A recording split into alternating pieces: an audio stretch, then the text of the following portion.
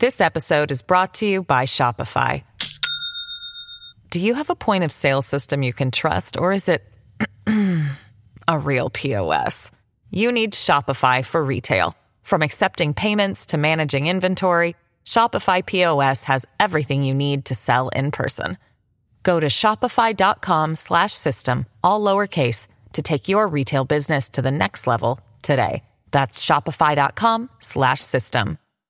Hello, everybody. This is Marshall Poe. I'm the editor of the New Books Network. NBN listeners like to read books and buy them. So we thought we'd tell you that right now, our friends at Princeton University Press are having a remarkable site-wide sale. You can get 50% off books, including ebooks and audiobooks, with the code 50, F-I-F-T-Y, at checkout until May 31. You can save some real money on Princeton University Press books. I encourage you to go there and check it out. Welcome to the New Books Network. Hi, welcome back to the New Books Network. My name is Adam Bobeck, and I'm a PhD candidate in sociocultural anthropology at the University of Leipzig. I am very honored to welcome Professor Amal Sachedina to the program today to discuss Cultivating the Past, Living the Modern, The Politics of Time in the Sultanate of Oman, published in 2021 with Cornell University Press. Professor Sachedina is Research Associate and Lecturer at the Department of Near Eastern Studies at Princeton. Professor Sachedina, welcome to the show. Yeah, thank you so much for inviting me. It's truly an honor. What inspired you to put this book together? Part of it was growing up in the Arab Gulf region. I grew up in Kuwait. And as a Pakistani, it was a very different experience to what I knew about Oman even before I had ever gone there the first time. In Kuwait, there was a very strong hierarchy in place where basically nationalism played a role in creating a type of ladder where people were given a certain kind of status, a certain sort of ranking on the basis, on the one hand, of ethno-nationalism, and on the other, on the basis of their job. And everyone was sort of deemed suitable or unsuitable, was accorded a certain mode of respectability on the basis of that hierarchical ranking. Right, and of course, being a Pakistani, you were right at the bottom of that ranking. And from my own reading, Oman seemed like a very different kettle of fish in that there seemed to be a greater fluidity and acceptance of ethno-racial makeup, insofar as this seemed to be a country that, in fact, was very proud of their strong maritime history and coastal empires. And on the basis of that great empire in the 19th into the 20th century, they had accepted communities of merchants and soldiers, sailors from all over the Arab Persian Gulf and the Indian Ocean region. There were communities of Balochis, Sindhis, Zajalis, basically peoples from Gujarat, Sindh, Balochistan, Iran, the Kutch region, who had settled in the Omani region, and they had flourished there. And more importantly, unlike in Kuwait, they had become Omani citizens. So one of the key questions that I had always had, even before I ever arrived in Oman for the first time, was basically how these communities had assimilated in Oman. How did they feel themselves to be Arab or Omani, and on what basis? How were their very different histories being navigated to become part and parcel of Omani nationalism and the national narrative of the country? So that's basically my background in becoming interested in Oman in the first place. Yeah. So the book is called Cultivating the Past, Living the Modern. What do you mean by cultivating the past and living the modern? Well, from the 1970s onwards, there was a massive emphasis on history and heritage from the beginning as part of modern nation-state building. And, you had the first museums that were coming up within 4 years of Sultan Qaboos's coming to power from 1970 onwards. And ordinary objects, everything from the coffee pot to the dhow, to clothing, jewelry, the forts and castles themselves that have such a strong and ancient history in Oman basically became incorporated to creating a heritage landscape. Right? And of course, many of these physical remains were part of an imamate, the Ibadi imamate, which was 1,000-year-old religious sectarian tradition, which had manifested itself most recently in the 20th century into a political entity from 1913 to into the late 1950s as a direct result of resistance to British colonial rule. So many of those physical remains of the imamate, which range from the forts and castles of the interior to the ordinary coffee pot, and had in fact been an integral part of the imamate in facilitating social ties and networks in a very distinctive community that was grounded in Ibadi Sharia. And basically what you see, which makes it so fascinating, is that those objects crop up again in order to substantiate the modern nation state of Oman. And the question becomes, on what basis then does it do so? And so I sort of delve into this notion of what I called, what in fact Latour calls purification, which separates the material forms of these objects and sites from the Sharia practices that define their significance for the Ibadi imamate, and set within the rubric of heritage, basically the process of distanciation, collecting these objects, and then representing them through museumification. And heritage basically transforms them into artifacts, monuments, architectures, exhibitions that in turn entrench a very territorialized notion of a political state, the modern nation state of the Sultanate of Oman. So in that sense, not only are we talking about representation, we're also talking about these objects and sites intervening to transform these peoples who are once subjects to very different political entities into becoming citizens for the first time with very different relationships with the past, with different ethical orientations, very different notions of history, ideally, with very different sense of disposition, with ways through which to orient themselves as part of day-to-day life. All of that becomes part and parcel of what heritage is trying to do in order to substantiate and entrench the modern nation state, which again only came into being in Oman from 1970 onwards with the advent of Sultan Qaboos bin Said, who, by the way, also came to power only with the help of a British coup. Yeah. And so there are two cities that play a very central role in the story that you're telling. One is Nizwa and one is Muscat. And Nizwa sort of represents the main location of the imamate from 1913 on to the 1950s. And Muscat represents sort of the seat of the Sultanate from 1970 onwards. Could you maybe talk about the dichotomy between these two cities? Yeah, well, basically, Nizwa was the heart of the Ibadi imamate. It was the heart of basically Ibadi resistance to British colonial rule. And again, since the British, in fact, had entrenched the power of a sultan, who, in fact, even the title never existed before the British came along. Again, basically two entities arose. One was Nizwa, seat of resistance, the seat of the Ibadi imamate in the 20th century in the interior of the country, versus the Sultanate, again with a sultan or a ruler who had come to power, not only in terms of title, but also in terms of dependence on the British in order to cement his power and authority on the coastland with again, his capital in Muscat.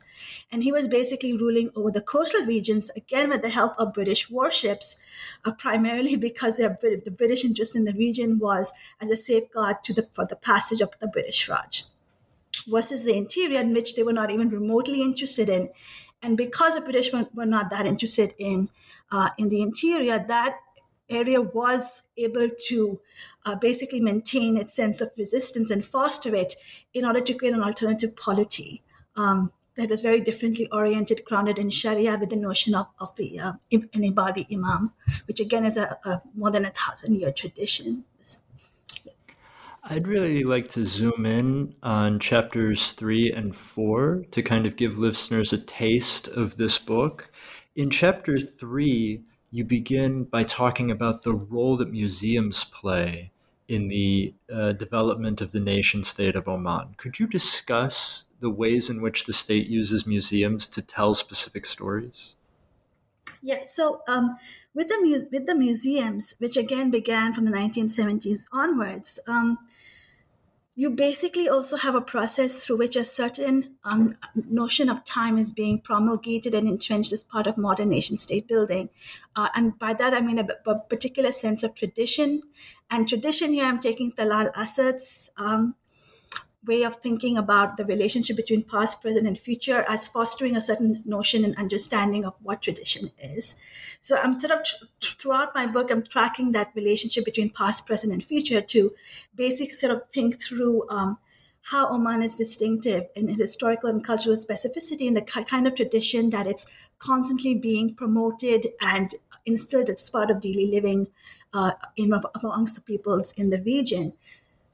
With regard to museums themselves, if a Western historical museum works through a process of cataloging, separating, displacing customs and traditions that are thought to stand in the way of modernization and therefore creating this tacit separation between tradition and modernity, through its promotion and representation of history, what was happening in Omani museums from the 1970s right up to the last museum but that I actually delved into and analyzed, which was the new National Museum in Muscat, which opened in the summer of, I think it was 2017. The Omani museums, in fact, don't make that separation between tradition and modernity at all, right? So even as objects, major objects and sites, ranging again from the forts and castles to everyday objects, even as these are preserved as historical evidence, an object is still emphasized through textual panels and labels as something that's still contemporary, that still has present use, right? So you have past livelihoods like boat building, maritime trade, date cultivation, which are never assigned a specified stage in calendrical time, right? So the tradition or the past, in other words, the historical, are never completely severed from the modern. So in other words, there's a constant emphasis throughout these museums over a period of 50 years that basically the past is in constant continuance with the present and future.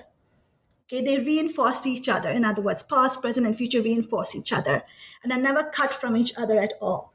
So in other words, Oman's past comes to be read as inextricably linked to a national present that assumes a niche in a longer history in the story of progress and civilization. Right? And this museum narrative, whatever it is, whether it's boats, whether it's architectural features like balconies, clothing, jewelry, pottery, whatever it is, okay, the storyline is that these all become representations of the grandeur of what the Omani man or woman have been able to accomplish through sheer labor, through harnessing the resources of the lands and seas of the Omani region, taming the land and the surrounding seas, and that becomes a part of a dynamic of purposive becoming Omani, right? So in that sense, this is radically different from the role that these objects and sites played during the Ibadi Imamate, right? Where basically their functions, their uses, the way in which they reinforce communal ties and relationships, or the deploying of law, for example, or jurisprudence, all were sort of grounded in the notion of Sharia time, right? In the way in which an exemplary past, okay, again anchored to the Sirat al-Nabawi, the Sahaba, okay, again had a massive influence in ethical comportment and dispositions, in the way in which law and order worked in an Ibadi Sharia society. And now you're seeing those same objects and sites massively displaced from Sharia time to become part of an entirely different sense of time and tradition, where it's an unknown future that becomes the grounding through which history is now playing a role to anchor people, again, into a very different sense of polity, one anchored to the territorialized modern nation state. And accordingly, again, reconfiguring in the process their sense of Islam, their sense of time, their sense of history or historical experience, their sense of ethical disposition, right? And so in that sense, like there's a massive shift that's taking place.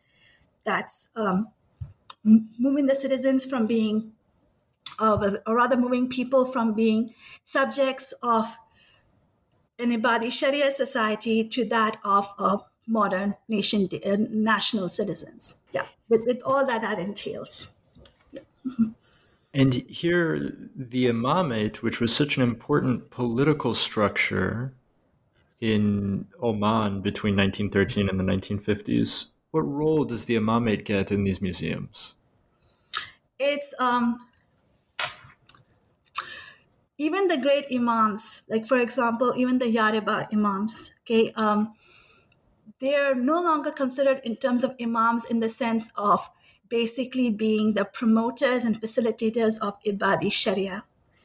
They, in fact, in turn become national heroes, right? Who basically promoted the strength of the Omani region, who had created the first empire in the 16th century, who had ousted the Portuguese through basically using the same tools that they had learned on how to build wooden ships from the Portuguese, and using that in order to finally rid not only Oman, but also East Africa of the Portuguese presence, right? So that's how they're promoted and celebrated. At the same time as some of the great Ibadi Imamate dynasties become national heroes, the 20th century Ibadi Imamate, okay, that's that same entity that had basically resisted and had flourished as a mode of resistance against British colonial rule, that disappears altogether from museum representations or public history altogether. Even school textbooks never ever mention them. So they're basically obscured or rather excised from history altogether, as well as, of course, British colonial rule, which again began from the early to mid 19th century and then became only stronger into the 20th century. Okay, so certain histories of violent encounters, transformations of the region that were brought about by British colonial rule, the discovery of oil, as well as the mode of resistance that came about through Ibadi Imamate rule. Those are effectively removed altogether from the public domain. So you never really see them. And at the same time, what's really fascinating is that it still remains in the memories of peoples, and it has a profound impact on them. And the way in which official histories shape and transform people's sense of their own history and memories of the Ibadi Imamate becomes a very fruitful mode of inquiry then as to what's going on in Oman today. Chapter 4 is called The Ethics of History Making. What are the ethics of history making?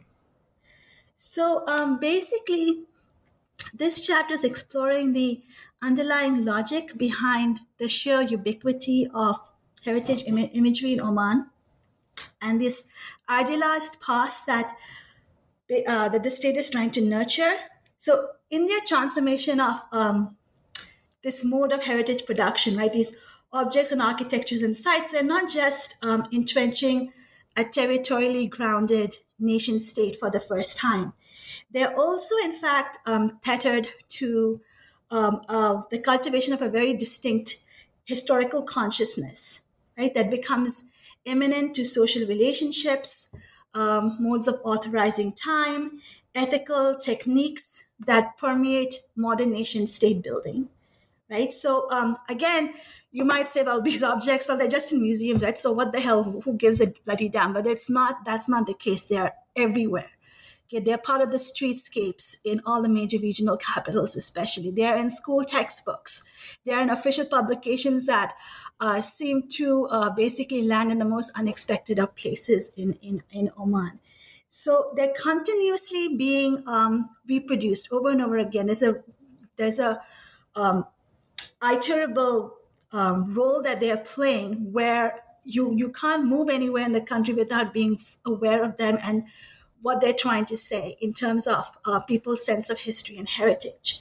And what I'm arguing is basically that there's a reason for that insofar as it's not just about entrenching a national landscape that's territorially grounded for this first time. They're also basically trying to act as a filter through which to navigate the unknown pitfalls of globalization, right? An unknown future, okay, which is again what modernist notions of time are all about. So basically, what the state is trying to do is use that past as a form of habitus in order to get the peoples of Oman sort of to navigate through this unknown globalized future that they have no control over, and that one could argue is more or less an integral part of a hegemonic West, and do so in a way that they can still remain true to being Omani. Okay, within suitable parameters set out by the state through heritage, discourse, and imagery. So that's what I'm sort of thinking through in the ethics of history making. Yeah, and you just mentioned heritage imagery. Could you talk a little bit more about these different objects that form heritage imagery and what the effects of heritage imagery in Oman are? Yes, so again, it's that the sheer ubiquitous nature that I'm trying to grapple with. And again, the usual narrative is that it's about entrenching the nation state. And I'm arguing it's not about that so much as that might be part of the equation here. But it's also that the sheer ubiquity is supposed to naturalize the productive possibilities of a living, ongoing connection, okay, with the past, present, and future. And what it's doing is rationalizing that connection between these three different dimensions of time, right? And in that, insofar, again, as they're establishing the ethical conditions for an idealized relationship, right? So, I mean, if you think about it, pre-1970, you had a Sharia notion of time, which was basically entrenching a very different authoritative and ethical model, and even a religious model for how Oman should go about its day-to-day life, right? This was Sharia time. This was the Ibadi Imamate. And this was, again, grounded in an exemplary past embodied by prophetic sunnah, by the Sahaba, by the golden age of the Rashidun, and so on. The Sultan comes along, and in all honesty, despite the fact that the dynasty originated with the Imams, he's more or less considered a British puppet, right? And one thing that's important to know is that Oman doesn't even have a national day, which is an Independence Day, which is very unusual for the Arab Gulf states. So technically, they never broke free from British colonial rule, especially as the Sultan Qaboos was put in place by a British-sponsored coup. So again, they needed a radical shift to a different sense of time that would propagate and entrench an alternative way of thinking and living for the people of that region, which again was what heritage is doing, in fact. So again, since 1970, authoritative time in Oman has been predicated on an unknown future. Again, this is part and parcel of a Western and now globalized notion of time.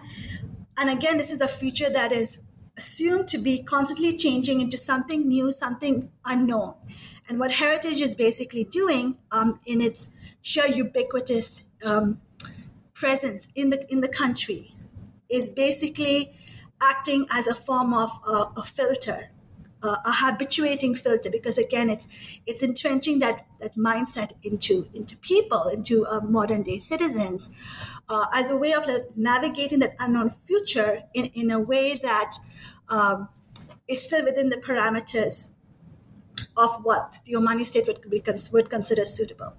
So whatever new technology or ideas come to pass in the region, the assumption is that people would absorb that and indigenize it through the filter of what is heritage. So even when the Arab Spring protests came along, one of the curious things was that in addition to programs for promoting employment, etc., the Omani state also had massive symposia and workshops for the youth of the country that were promoting heritage. Again, the assumption was that you embrace the future, you navigate the unknown shoals of the massive challenges of Western globalization through filtering it through a past, right? And doing so in ways, again, that are suitable for and are amenable to modern nation state building in Oman. Right? This episode is brought to you by Shopify. Do you have a point of sale system you can trust, or is it a real POS? You need Shopify for retail. From accepting payments to managing inventory, Shopify POS has everything you need to sell in person. Go to shopify.com/system, all lowercase, to take your retail business to the next level today. That's shopify.com/system. And this emphasis on heritage then takes the form of emphasis on very specific objects in Oman, right? For example, the coffee pot. Could you talk about the role of the coffee pot? So there were two major institutions that basically ran daily affairs in pre-1970 or the pre-1970 Nizwa, or one could say that during the Imamate era in Nizwa. One was, of course, Nizwa Fort, which was the center of, which was basically the residence or headquarters of the Imam, but it was also where the Barza was. That is the courthouse where people's day-to-day court cases were presided and arbitrated over. It was also where students of a very high ranking, those who are going to be future ulama, future jurists and scholars for the imamate. This is where they were basically housed, as well as where they were being taught by the imam and senior scholars. So again, the Nizwa Fort was one. The second was the everyday majlis, okay, or sabla, as it's called in Oman. And the sabla was, again, it was basically an institution that all Nizwani men and women in an informal manner in their houses, but again, for Nizwani men or men of the interior, this is where they presided over day-to-day affairs. This is where they talked. This is where they read major texts. This is just where they had everyday chit-chat. And so the sabla was basically mediated and facilitated or lubricated through the exchange of coffee and dates, which is where the coffee pot becomes so crucial and important, in that in its day-to-day functional role, it facilitated social interactions and relationships. People basically read, those who were able to read would read major texts ranging from prophetic narratives to major books on history and jurisprudence, to those who couldn't read. So it was this one forum where, ideally at least, senior sheikhs and scholars who lived in the neighborhood would interact with those who were poorer or let's say, more destitute, right? And so in that sense, the sabla and the role of the coffee pot played a role in cementing social ties, interactions, and relationships that created the local neighborhood in the various residential quarters of Nizwa. And this isn't just true for Nizwa. This was a ubiquitous institution throughout northern Oman and beyond. And so what happens is that once modernization sets in as part of modern nation state building, the sabla sort of basically becomes defunct. People are living very different lives. Once upon a time, for example, their daily lives were about working from 8 to 1 or something. They would go for Fajr namaz in the mornings. They would work a little, doing agriculture or presiding over their stalls in the souk. And then they would basically retreat to the sabla from the afternoon onwards, right up to Isha. At like 9, 10 o'clock at night. And so most of their time was actually spent in the sabla a lot of the time. And so that life radically changes with modernization, where you have, again, a 9 to 5 daily routine, or something similar. For, I suppose in Oman it was like from 7 to 4 or something. But again, it's very long working hours, unlike the Imamate era. And the sabla basically becomes defunct. It becomes instead into this major institution that's more like a hall for marriages and funerals and that sort of thing. So its role radically changes. And the coffee pot, in turn, basically retreats into an icon of hospitality, and that embodies like civic values and national principles that define modern nation state building. So it occupies a radically different role that, again, becomes a way of transforming the nation state itself and reworking the laws and histories and ethics of the imamate into one that is now working through new urban spaces, technologies, a new sense of polity that is territorially organized now for the first time, or at least from the 1970s onwards. So this continual performance of various objects and sites, ranging from the forts and castles to the coffee pot to the trading dhow, they basically are instilling the ethical and affective groundwork of the Sultanate, right? By propagating a particular understanding of history, cultivating a particular kind of aesthetic experience for the makings of a proper Omani citizen. And it is precisely because of these new media technologies, everything from school textbooks to newspapers, television, documentaries, that in fact that the citizen can access, right? That can access the experiential, the historical, the aesthetic experiences of the Omani past and daily life that actually become the basis for creating a new citizen, right? And these objects, all of a sudden, they've all become science. They've all become semiotic science, right? To be decoded into immaterial meanings. So the material forms of a traffic roundabout, this dasha, the coffee pot, the iconic image of a fort and castle, all of those basically become tethered to these immaterial series of values and principles that demand and anticipate the values and behaviors anchored to Oman's historical chronicle, right? And that historical chronicle, in turn, is literally anchoring citizenship, the Omani man, as a new way of life, right? And so, again, the wide dissemination of these objects and architectures become a basis for habituating the eye and the body. They become a way of orienting daily practices, affective attachments, an ethical way of being that become ideally synonymous with structuring people's experiences of navigating an unknown future in a way, again, that's amenable to the demands of a modern sultanate. It's all about becoming a habit-performing force in the end.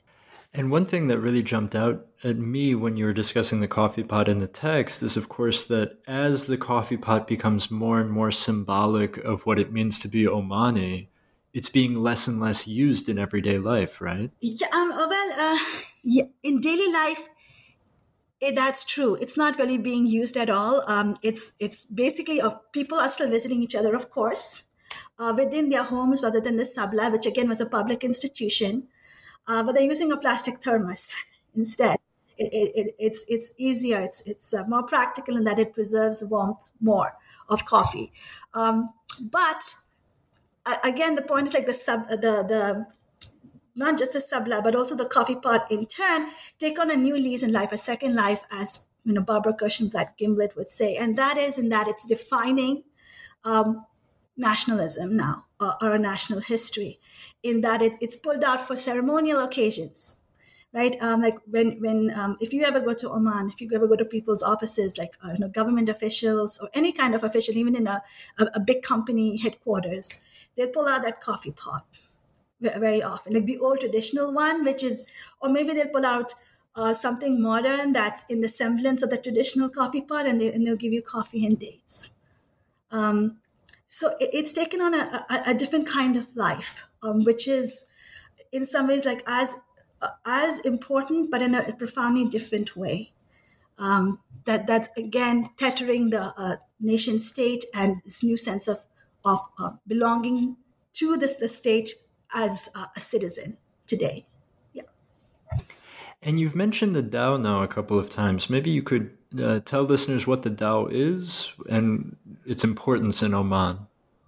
Oh, well, the Tao again is basically a generic name now for major trading ships that ply the Gulf region for trade, for all sorts of maritime activities. And Oman is very unique amongst the Gulf countries, as far as I'm concerned, in that it has an extraordinary maritime history that became the basis for creating an empire, not just in East Africa, but also in the Indo-Pakistan region, Gwadar or the basically Balochistan. Massive parts of it once belonged to the Omani Empire. So again, maritime networks and trade, including the ship, the Tao, became instrumental in embodying that glorious history, and that's very proudly represented in the national museums today and the local ones. Yeah. And also included in at least one roundabout, there's a picture of it in the book. Yes. Yeah. So that along with the coffee pots, forts, and castles had become part of, the aesthetic of highways. To the ubiquity of a certain kind of dizdasha. Right, each nation state of the Gulf has their own distinctive dizdasha, and the Omani one with its tassel, again with the kuma from East Africa, become again synonymous with being Omani. Yeah, there might be listeners who don't know what a dizdasha is. Could you maybe describe it a little bit more and talk about its importance in Oman? Yeah, well, basically, the dizdasha is general for the Arab Gulf countries. It's what men wear. It's a long white, or it can be white, but it's a long robe that's part of everyday wear amongst citizens of the Gulf countries. It can be many different colors. Certain colors are frowned upon, though, so it's usually generally the most acceptable color is white. Although one could say that wearing other colors is making a very strong statement, especially amongst men. So you wear more what would be considered more effeminate colors. That would, in fact, for many people in the Gulf, including in Oman, point out to certain orientations with regard to your history and your background and your identity and so on. But it's generally beige or white in Oman. That's the norm. And government ministers have to wear one. Yeah, and they're not allowed to wear the kuma. In fact, they wear the Omani imama or the turban. Yeah. Another object that you talk about in the book but hasn't yet come up in our conversation here is incense, and the importance of the symbol of the incense holder in Oman. So again, incense burning for the house as well as for clothing, as well as again part and parcel of the rituals of hospitality that Mandana Limbert, in fact, alludes to more than me. Those all become a way through which incense burning also becomes part of the heritage imagery that's ubiquitous as part of the Omani landscape. and that's sort of, again, something that was ubiquitous and functional as part of day-to-day life in Oman during the Imamate, becomes part of a national iconic imagery, a representation of what is unique about Oman's history and citizenship values, then often from 1970 onwards. So the Omani state, you write in the book, uses heritage sort of as a counterbalance between the twin pillars of globalization and terrorism. Could you maybe elaborate on that for listeners? Right. So in elaborating the importance of the past to Omani citizens, it became rather dangerous insofar as one could argue, well, that's the take that terrorists take, right? That they emphasize the prophetic past in the history of the Sahaba in order to live the present and future. And how exactly is Oman distinct from that Islamist outlook? And again, the emphasis that I got from officials was that the way in which those who are Islamists, the way in which they inhabit the past is that they remain stagnant. They emphasize a sort of a sense of living without change, in a state of stagnation, a sense of a state of timelessness. Whereas what Oman is trying to do is that they're using that past and carrying it basically on their shoulders in order to navigate an unknown and open future. And that's what makes them distinctive from Islamist groups that might be oriented towards violence, right? That in the sense that they want to live in the past, they want to stagnate there, they don't want to embrace change or an unknown future, whereas we're thinking about that future and how to navigate it safely and in a way, again, consonant with the ideals of the modern nation state. So we fully embrace that the future is out there, it's unknown.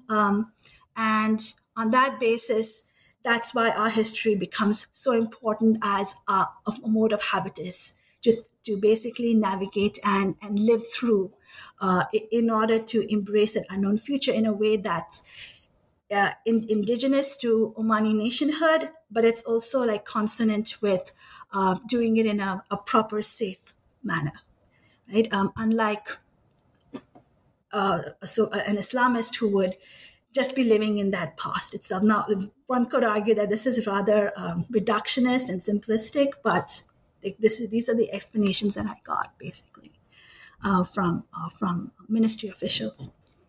And heritage also challenges then the Western orientation of globalization as they see it, right? That is the other challenge, right? It's not just the presence of Daesh that wants to return the region to 1400 years ago, according to the officials, and they don't want to confront modern life. There was also a very strong sense that we don't have any control over a globalization that's more or less organized and deployed by Western powers. And on that basis, it's something that's all-powerful, that we have no control over. And again, Omani history and heritage becomes the basis through which you can filter and think through and navigate through those unknown, those challenges that are overwhelmingly powerful and define and shape our modern life. Towards the end of the book, you talk about the Lawati community in Oman. And could you maybe talk about the Lawati community in Oman and what role they play today? Well, the Lawati community, basically, it's according to them, they came centuries earlier to the Omani region as traders and merchants. Although scholars have only been able to trace them from the early 19th century, from the beginning of the Al-Busaidi dynasty, when Oman created its massive empire in East Africa and trading opportunities flourished. And so basically they're a community of merchants and traders who are primarily from Hyderabad, who were of the Khoja community and Shia.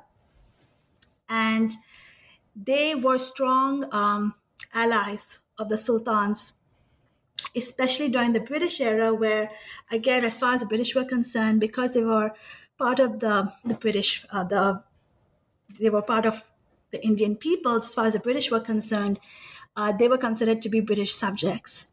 And they very often acted as intermediaries between the Arab Omanis and the Sultan. And because they were so rich and prosperous economically, they very often supported the Sultan through various financial means, including like basically loaning the Sultan's money. And unlike like the Hindu community or the Hindu merchant community that still had very strong ties with the British Raj or with India, the Lawati had their wives and children with them. They basically created a really strong communal sense of belonging to Oman and to the sultans. So again, when Oman became a nation state from 1970 onwards, they stayed on because of those strong ties and networks. And a lot of the Hindu merchants left. But at the same time, they had also strongly Arabized from the mid 19th century onwards because they were Muslims.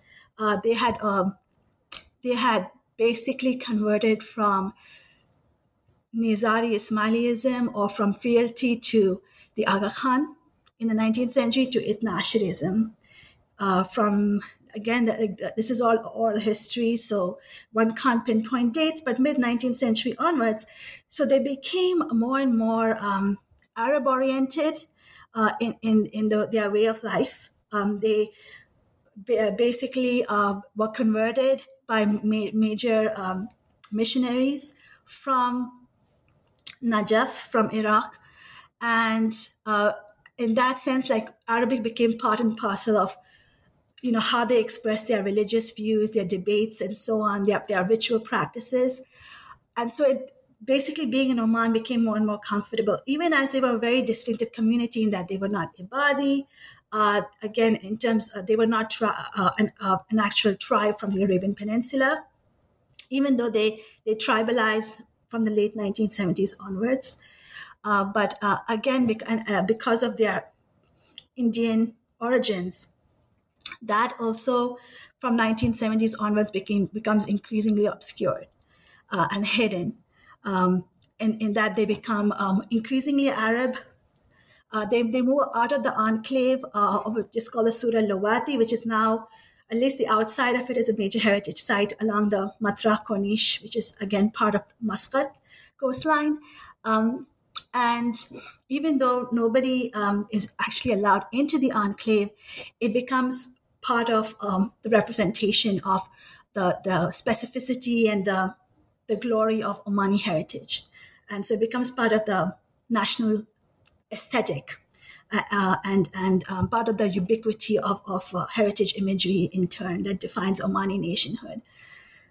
So at the same time, because ordinary people are not really allowed into the enclave, they still maintain their distinctive particularities as being a Shia community. They still, at least within the enclave and within the families themselves, very often speak in Kochki, which is again a language which is a dialect of Sindhi and Kutchi from the Indo-Pakistan subcontinent. Even though it's a dying language, and the younger generations are increasingly just speak Arabic and English. But even when you talk to the older generations of the community, they basically talk a lot like me when they're speaking Arabic. So with a very strong Pakistani accent or whatever, a very Indo-Pakistani accent, So, but they've been there their forefathers have been there, at least as far as I could attest as a scholar, since the mid-19th century.